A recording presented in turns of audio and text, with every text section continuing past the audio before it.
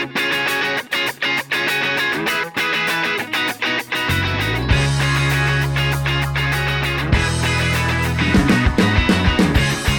and welcome to the Totally Scottish Football Show.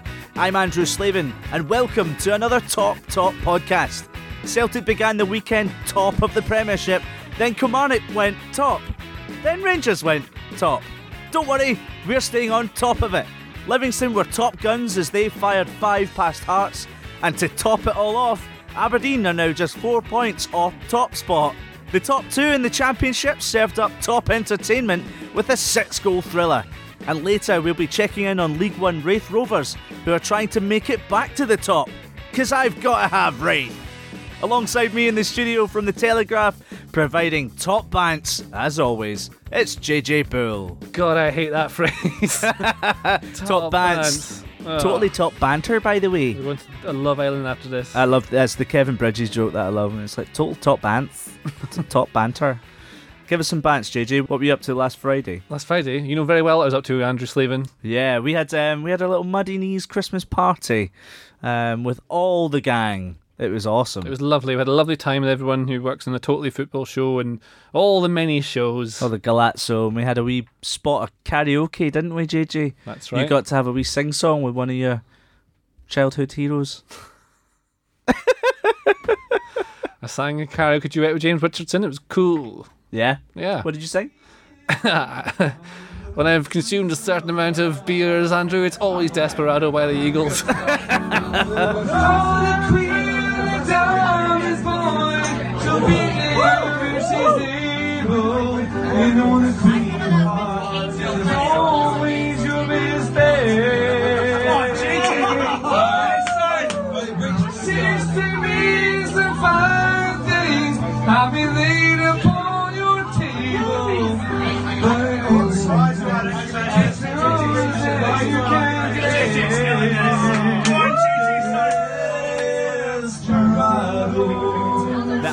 I just remember as soon as that came in, the Desperado bit, yeah. I saw James Richardson run from the back of the karaoke room because he heard you sing, and he just grabbed the microphone off of someone and just came right in on the chorus with you, and I saw you well up a little bit. It's a beautiful. It was magic. I like in that little bit. You hear me just in the background. JJ, got yourself, JJ.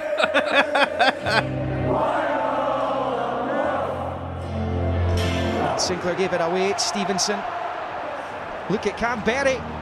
It's Mackie's ball. Florian Canberry has a big opportunity here, and it's 2. What a finish!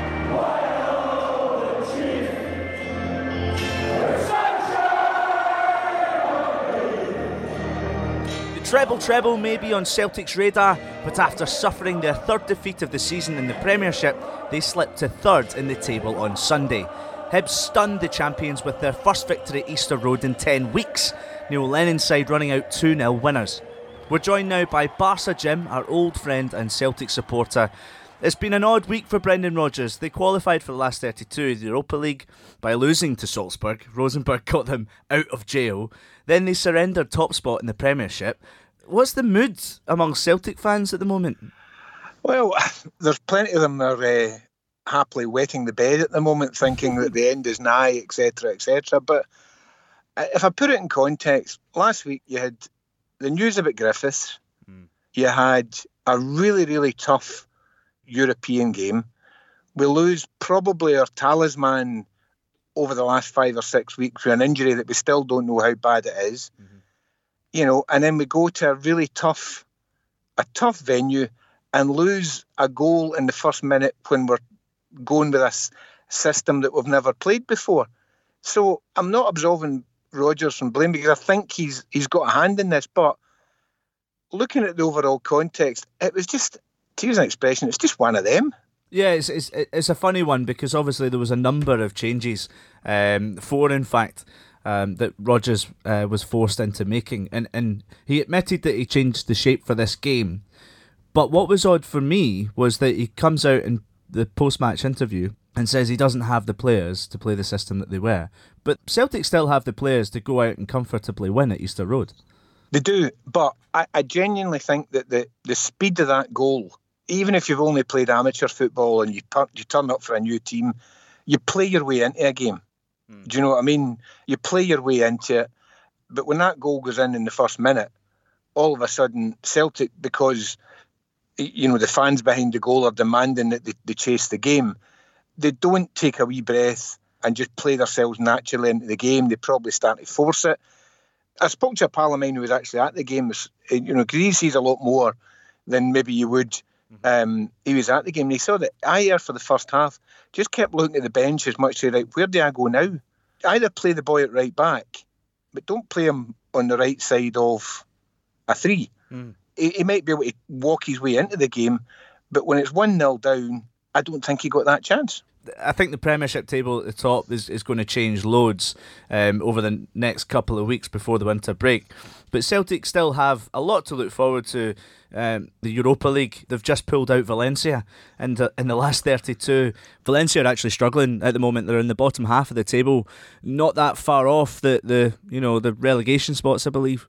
I think Valencia, if we can get something at Celtic Park, if Boyata's back fit, if we brought in a couple of, if maybe a defender's in or whatever, if we can go over there with anything at all, then who knows? JJ, was this a surprise? Obviously, a lot of people would suggest that any team coming off the back of a Europa League or a European game on a Thursday, playing at the weekend, that it's difficult. Were you surprised? I don't know if he has to change quite so many players as he did. The shape is odd as well, and so the difference in shape and the system he did is he went to a 3-4-3, which might have been to try and almost match up Hibs, because they're normally a 3-5-2, but actually Neil Lennon's changed that and seems to have ditched it in last couple of games. So obviously he was out, Kieran Tierney was out. Yes, Izagiri came in as a left wing back, and he played Scott Sinclair at right wing back. Brian Christie was out, so you had the old guard coming in Cham and Brown in the centre mid. Yeah, and then McGregor played a bit well. You had Forrest was the right side of attack behind Odsonne Edouard, and McGregor was on the left hand side of that. That's 3, so it's 3-4-3. And Neil Lennon summed it up very well, saying that they turned up with real athleticism and intensity. They basically turned up for the big game, and you can tell he was right wound up. yeah, he was. And I totally get it, because you could see from the very start of the game, Hibs were at it. They were pressing high with clear triggers, and they were pushing play out wide to close it down and win the ball. And it was easy as that. Like, they scored basically from kickoff. Slivka just kind of ghosted in. It was a wonderful move, involving pretty much everyone. So on Izagiri's side, I think he had a horrible game, Izagiri. Efe Ambrose was tremendous. Ryan Porteous has had a lot of praise. He was excellent. Yes, he is some player. We've got some good centre-backs in Scotland. Listen, Hibs youth players in total, they had 3 academy players on the pitch in that game. Sean Mackey coming on for Slivka later on. Oh, yeah. But they were excellent. You saw Sean Mackey, Ryan Porteous and Ollie Shaw. And Ollie Shaw had put in an absolute shift up front. The wonderful thing I saw from Hibernian was the amount of times they were pressing Celtic in Celtic's half. The way that Hibs attack them is exactly what they don't like, and when you change that many players, there must be a slight change to the attitude of the team that comes in, even though you've still got Scott Brown and that there, you know. It is disappointing for Neil Lennon to think, well, why are you turning up for this game? Not any of the other ones. Yeah. But, special mentions for Emerson Heineman, who was excellent. Daryl Horgan was excellent. That midfield diamond that they operated with really suffocated Celtic. And the second goal, Florian Camberry, a wonderful assist from Sean Mackey. It's all about the finish. The first touch and the finish. Well, he does well keep it under pressure. He takes it into the box and shoots near post. And I was saying to one of my pals earlier, what do you do in this situation? I didn't tell him where the shot went. And every single person I've asked, you aim bottom left, try and take it away from the keeper. You come in from the right hand side. But he just sort of wallops it and it goes straight past into the roof of the net. Similar to the last goal he scored against Celtic. But it was all that. It was that same way he hit that shot. Sort of summed up the game. Is all intensity, athleticism, power, just going for it and making sure you're organised and attacking them relentlessly. And that does work against Celtic if they're slightly weakened. We should talk about Lee Griffiths. Both clubs showed their support for the Scotland striker. It was announced last week that he'll be taking time off from football to recover from ongoing issues, some relating to mental health.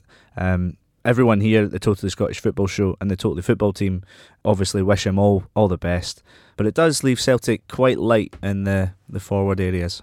Well, it's a shame they've only got, a £9 million player from PSG to rely on. Yeah, but that's one player who's 20 years old.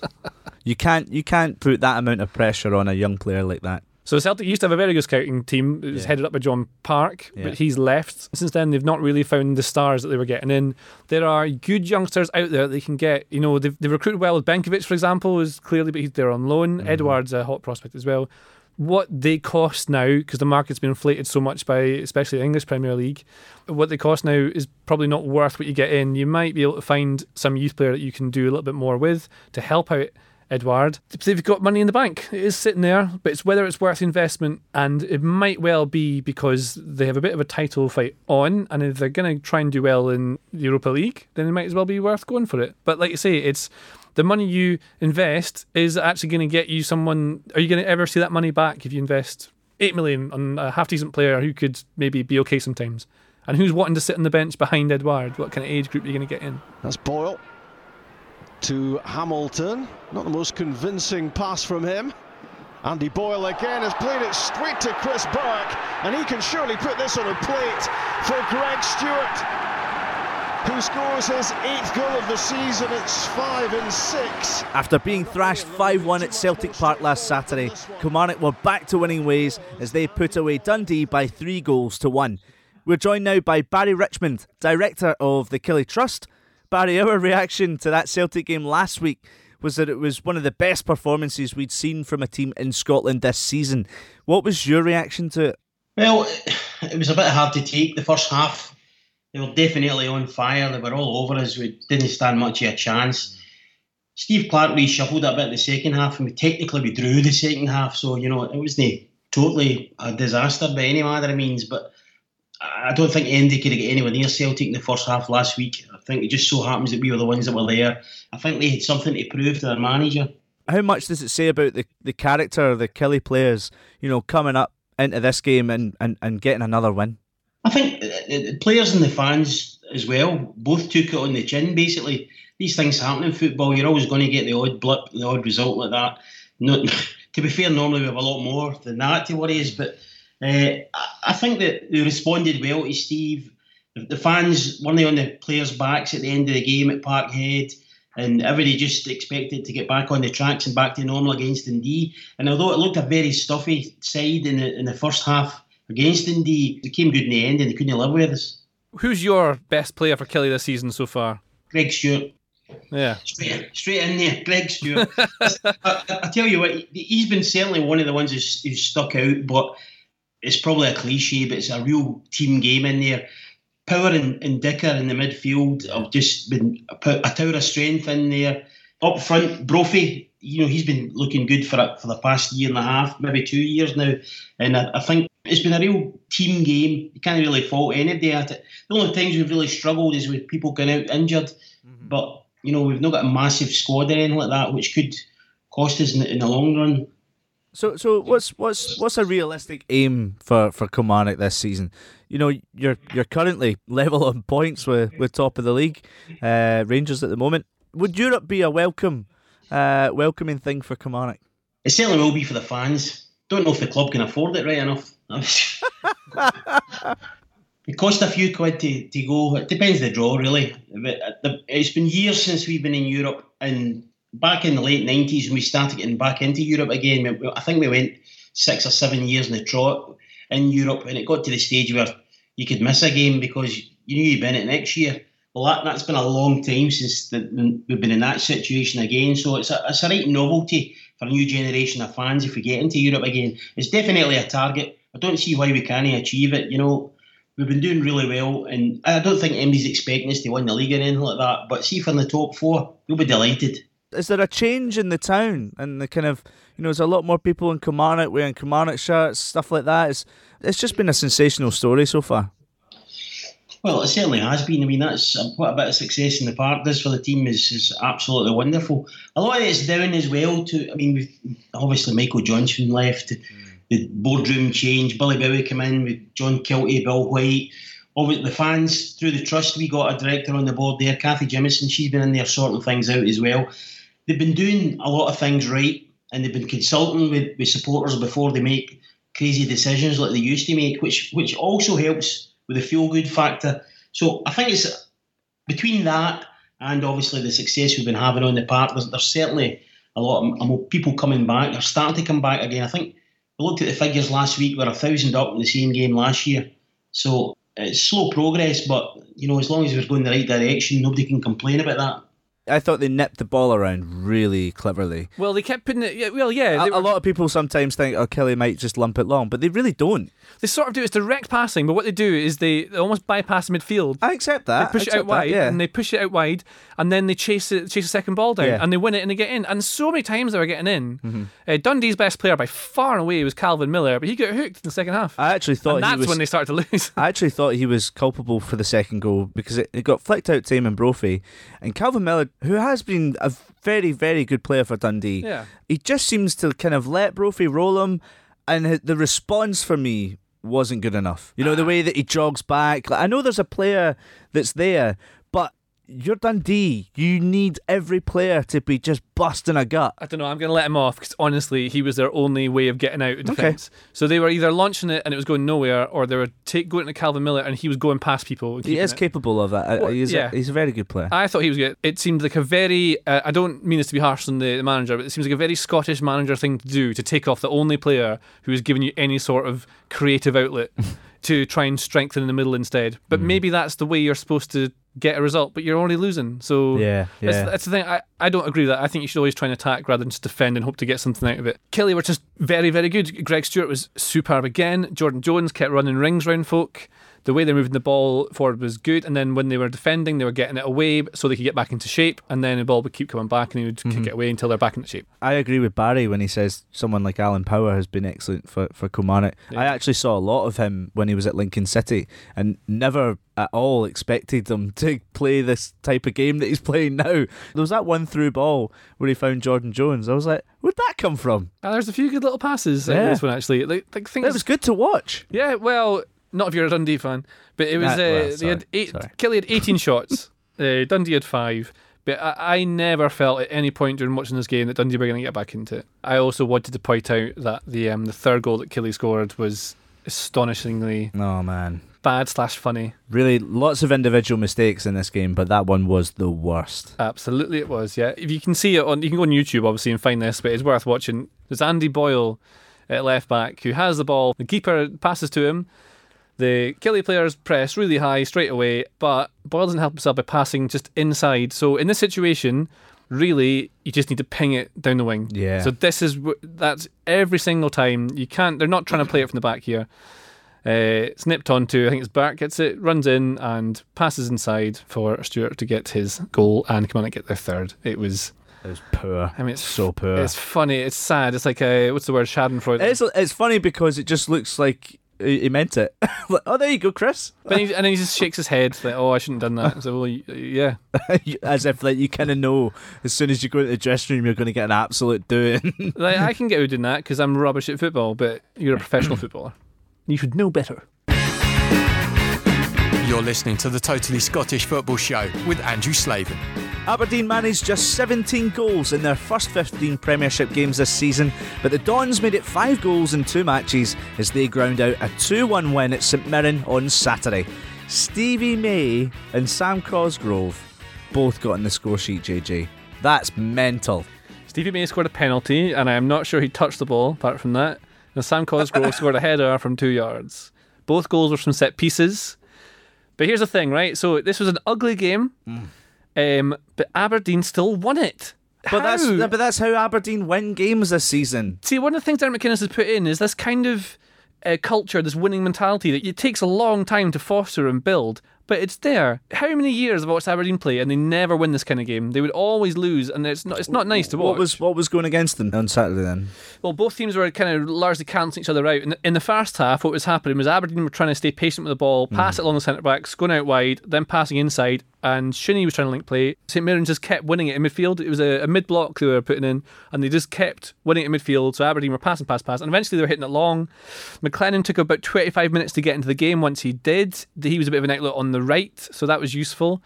But they weren't getting the ball long to Cosgrove, who's tall but doesn't really win headers. This seems to have bypassed a lot of attention.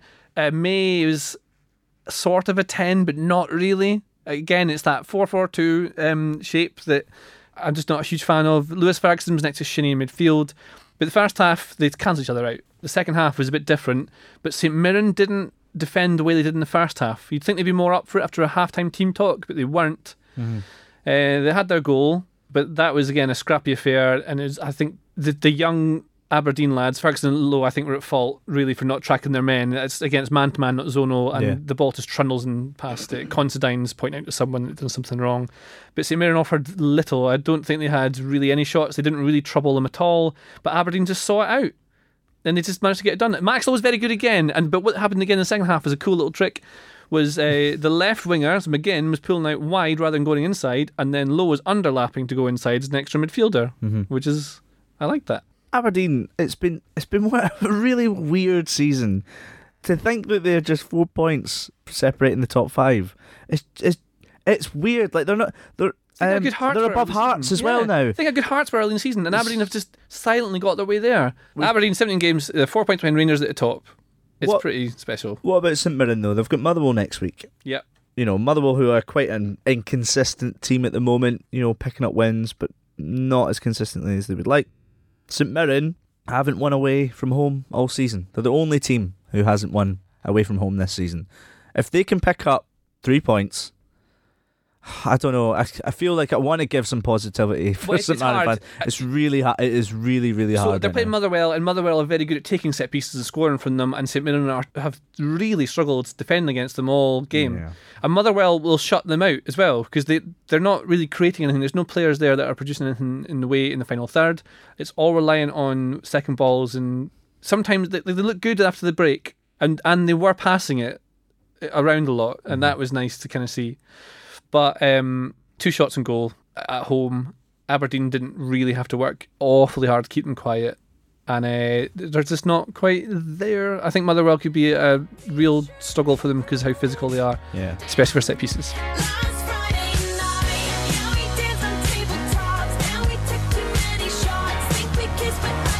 Brilliant switch of play across to the left side for Lawless.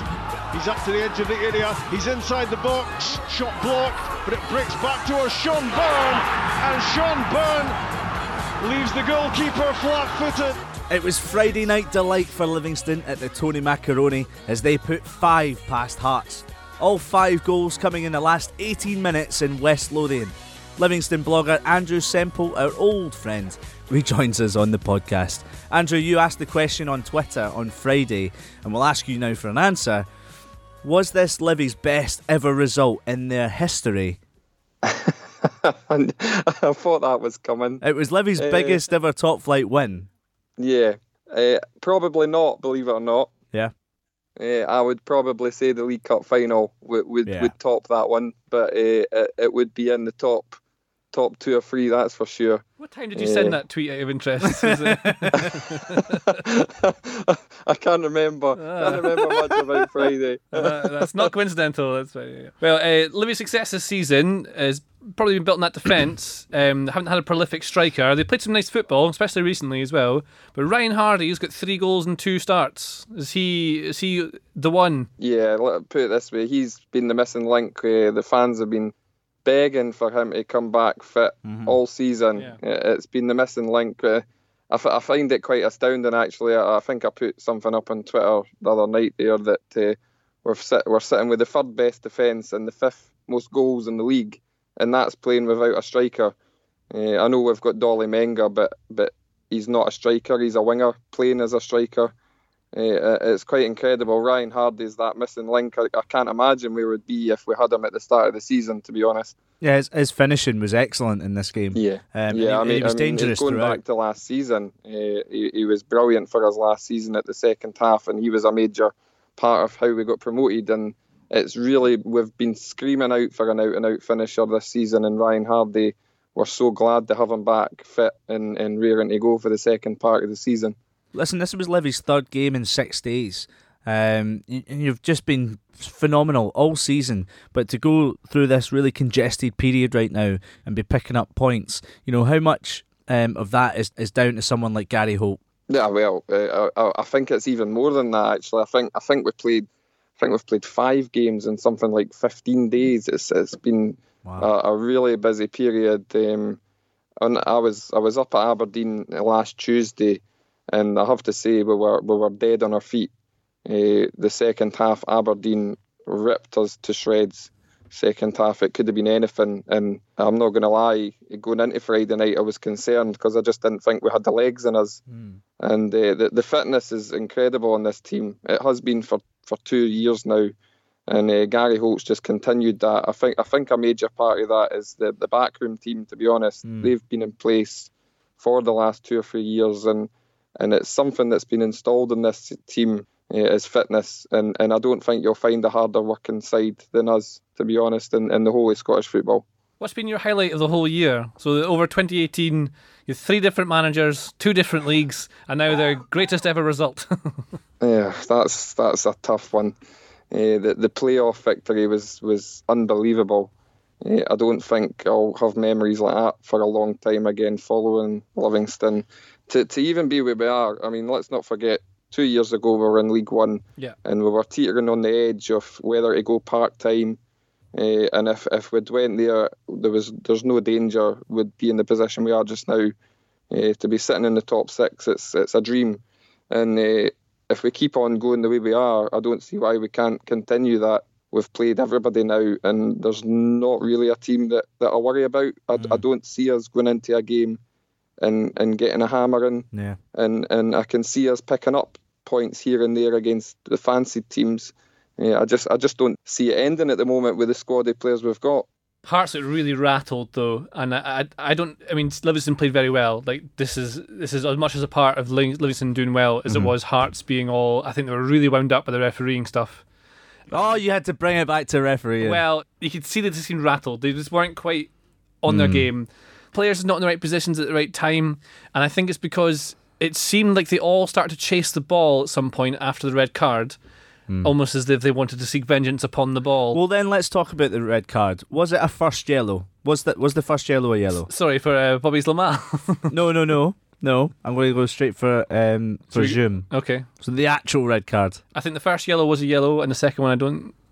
See, I disagree. I think the second one is a yellow card, but the first one isn't. Well, then the universe has sorted that one out. Well, then tell me about Zlamal. What happened there? Well, Bobby's Lamar cleaned out Craig Halkett to give away a penalty. It was 0-0.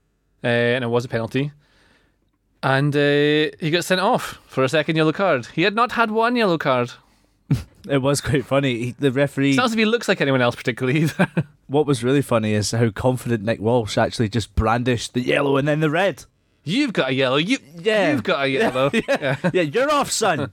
Obviously, it is a shocker. I've seen worse decisions. But to say I've seen worse decisions than giving someone a second yellow when he's not had one is... Oh, it's happened before. What was it when Graham Poll gave 3 yellow cards to someone once? Well, poor Craig Levein, because this has happened again to Hearts, right? And I really think that red card had a huge... I mean, obviously the 10 men means you have to defend differently. They're playing at Livy, so it's... Yeah, it's already difficult. It's already difficult.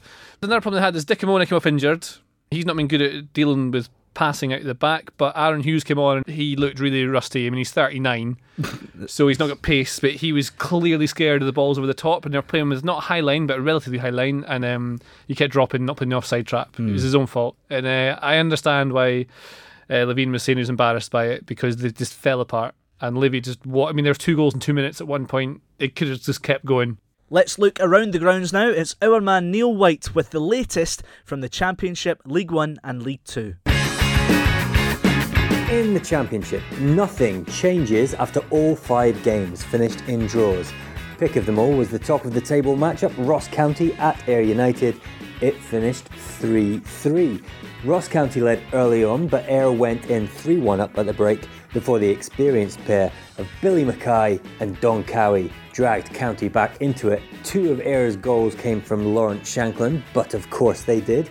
And it was interesting to hear the Ayr owner Lachlan Cameron on the radio before kick-off talking about Shanklin and a rumoured January bid for the striker. The American owner described the opportunity Ayr have to gain promotion as a once-in-a-generation deal, and all but ruled out accepting a bid that did not include a loan-back clause for the remainder of this season. At the bottom, Alloa twice came from behind to draw at Partick Thistle. 1 point still separates the bottom three, with Falkirk at the bottom of the pile after their 0-0 draw with Morton. Inverness have played 16, drawn 11, and that's ridiculous. Dundee United were the latest visitors to leave the Highlands with a point. And with Stephen Dobie sidelined for the festive period with a hamstring injury, Queen of the South managed 0 shots on goal, but still got a 0-0 draw at home to Dunfermline. League One, and obviously Arbroath won 1-0 at Airdrie, one of the tougher assignments in that division for the runaway leaders. Beneath them, Raith Rovers scored in the 88th and 89th minutes to beat Dumbarton 4-2. Kevin Nisbet had pegged back Dumbarton for the 2-2 goal and has now scored in each of his last 4. One more and he'll equal his streak from earlier this season. And Forfar came from behind to leapfrog Montrose into the playoff spot with a 2-1 win in the Angus Derby.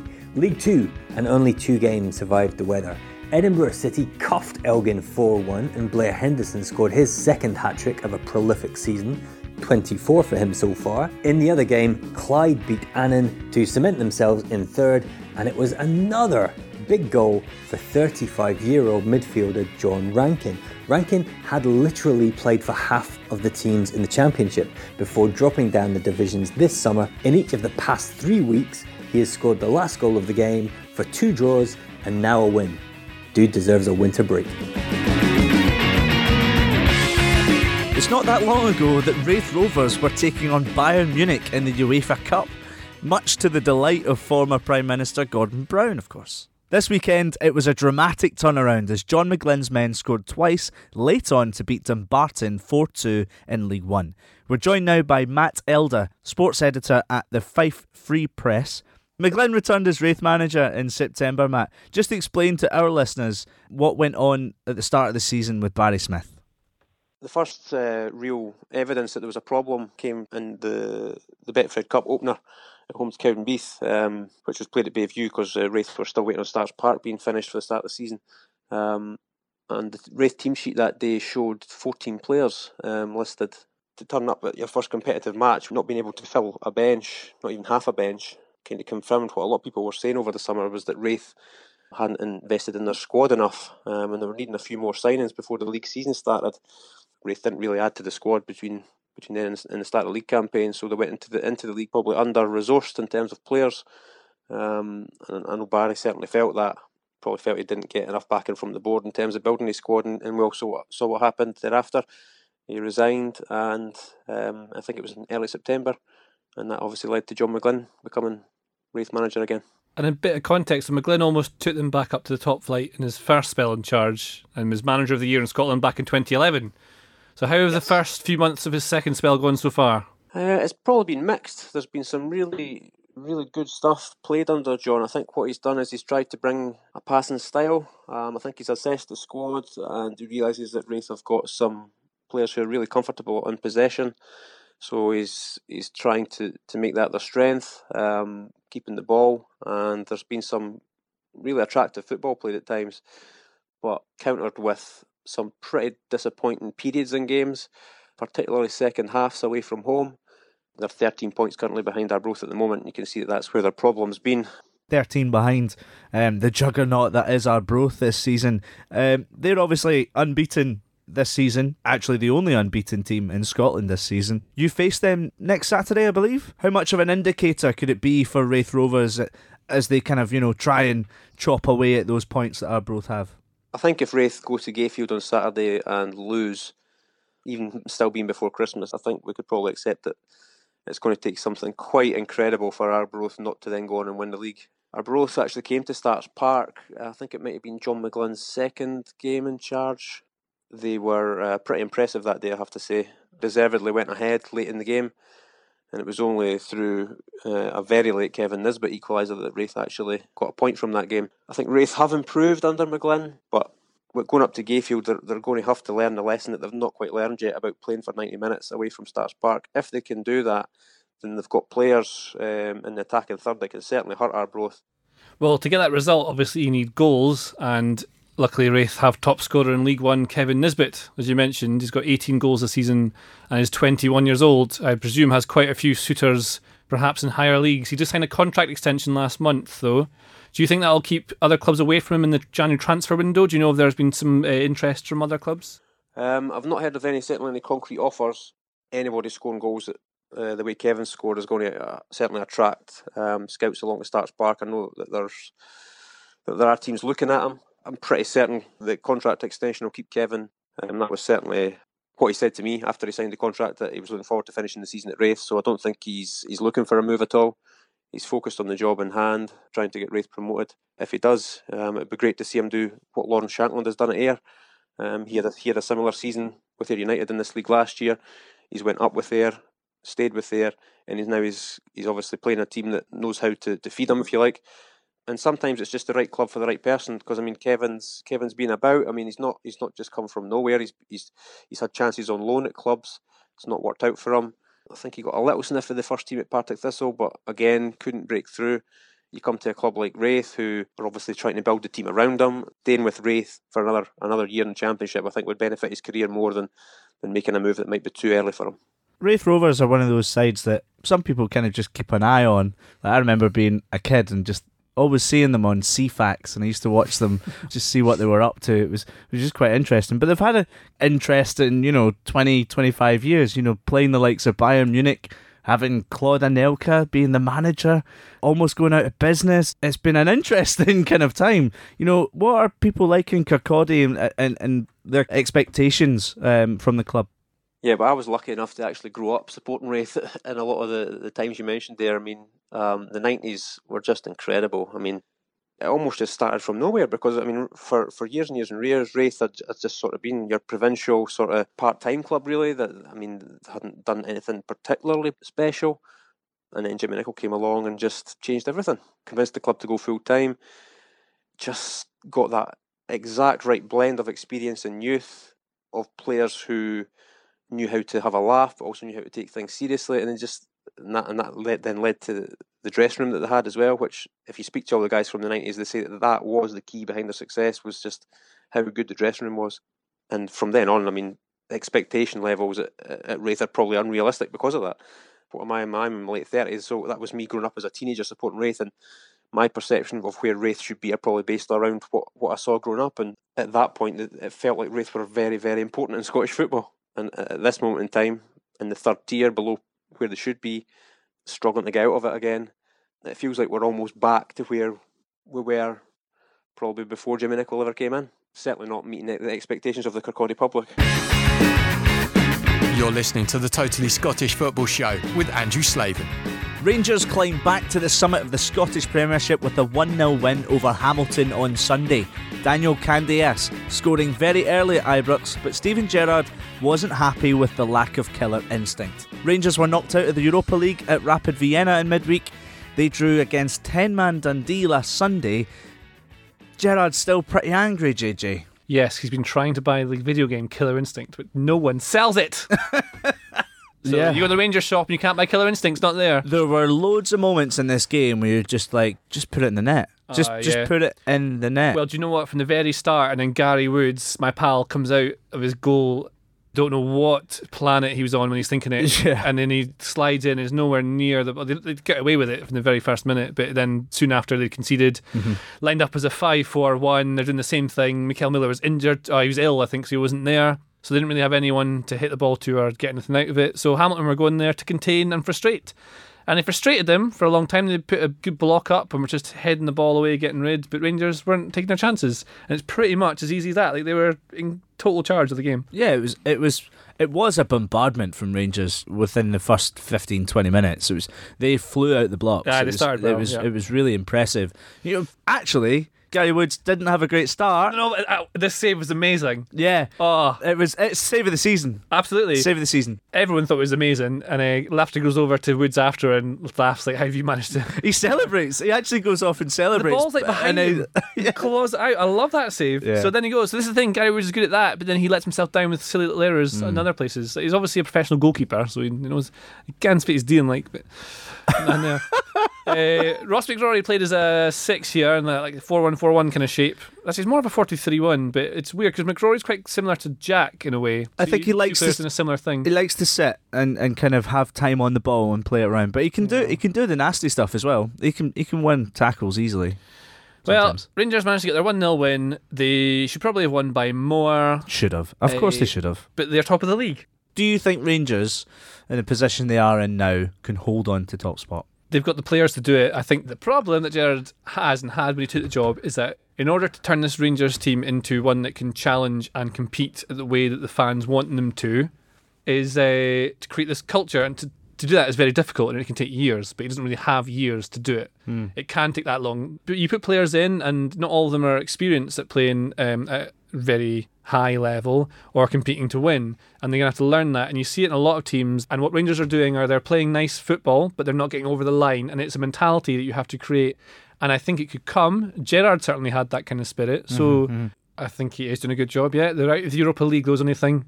Didn't manage to win in Vienna, and so that's them tumbled out of that. So now they really have the league and the Scottish Cup to focus on, and that's going to be their priorities. And I think to satisfy this as a successful season, I think he needs to go very close to winning something and not be far away from it. Perhaps the most surprising result of the weekend in the Premiership saw St Johnstone slip to a 2-1 defeat at home to Motherwell. Early goals from Tom Aldred and Danny Johnson led the Steelmen to their first win in Perth for 6 years, while ending the Saints' 8-game unbeaten run. Felt inevitable after all the talk of St Johnstone having 7 clean sheets out of these 8 games and going that big run. Yeah. And then they let in a goal early, and that changes the whole makeup of the game. Suddenly they can't just control and try and get a goal and keep the game in the way they want, and Motherwell managed to get 2. So once they've conceded, they can't play the way they want to play, which contain low and hit them. I couldn't call this game in the build-up to it because I think Motherwell have been quite inconsistent. They're capable of beating pretty much anyone in this league, I think, but they just haven't been able to bring the goods. But they obviously did it on Saturday. Kudos has got to go to Danny Johnson, who's coming in and banging more goals in than any of his other strike partners. He's banging goals in all over the shop. Again, it's kind of scrappy, this game, and I think it was inevitable it was going to be like this. Horrible weather, not the greatest game you'll ever see. Both teams want to just try and win the ball, hit it long, kind of keep it there and make yourselves hard to break down. And this game could have ended at any score. It could have been 0-0, 1-0, 2-0, 5-0, all over the place. But one thing we do know for sure is that St Johnstone are absolutely horse at taking penalties. So Matty Kennedy is the latest to miss. His spot kick was saved by Mark Gillespie. Yeah. This is St Johnstone's penalty record this season in the Premiership. They've scored 2, missed 4. Yeah, pretty bad, isn't That's too many penalties. They've had 5 different takers as well. Kennedy's the only player to take 2.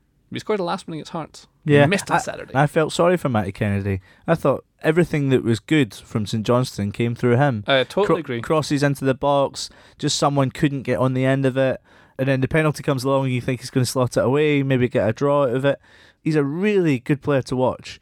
I remember he was at Cardiff a few years ago and Neil Warnock was a big fan. He's just kind of fallen away a little bit and St Johnstone's given him that confidence again. I think he's been vital for them so far this season. But obviously Motherwell have got Celtic in midweek. Celtic hoping to... They'll respond. Yeah, they always do, and after a defeat, they always seem to kind of find the reasons why it went wrong and then just come out and batter someone. Well, I think they're the wrong players, the wrong positions at the weekend, and this time they'll go back to a more familiar shape, that back 4, which turns into a 3. Yeah, I don't like predicting. I always say that. But Motherwell will do the same thing. They'll try and make themselves hard to beat.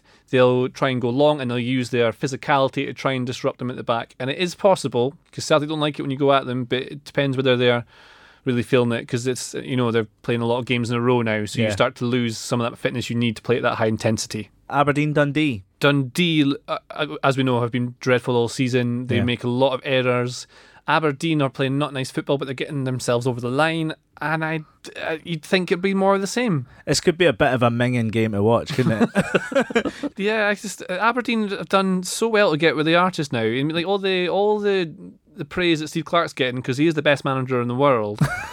You got to remember, McInnes is 4 points off him, and his team is nowhere near where he wants it to be, and that'd be an interesting one there. The other game, I think this is a really big game. Hibs Rangers. This is the standout, Hibs Rangers. This is Rangers' game in hand as well. Yeah, that's right. So they could, in theory, extend their lead at the top of the table. But Hibs coming off the back of that Celtic result, they'll be flying at this game. Imagine you could beat 2 of the Glasgow teams within a space of a week. They shut out Celtic, and they could do... I mean, Rangers' problems is actually scoring. it's the killer instinct. Yeah. Need other SNES games. And that's what they have to make sure this is so obvious. They have to make sure they score goals. And Rangers away from home haven't always been that clinical as well. Yeah. So it's playing into Hibs' hands a little bit. I'd like to see Hibs going at them again, maybe the same shape. I don't like that 3 at the back they play. I think it'd be nice if they can just go at them. Just have 4 at the back and allow your players in front of you to play, like your Mallins and your... I think it was really good to see Mallin and Horgan together, especially with Heinemann just kind of, breaking up play and making the play. So Rangers have got a big, tough game in their hands at Easter Road. I can't call this one at all.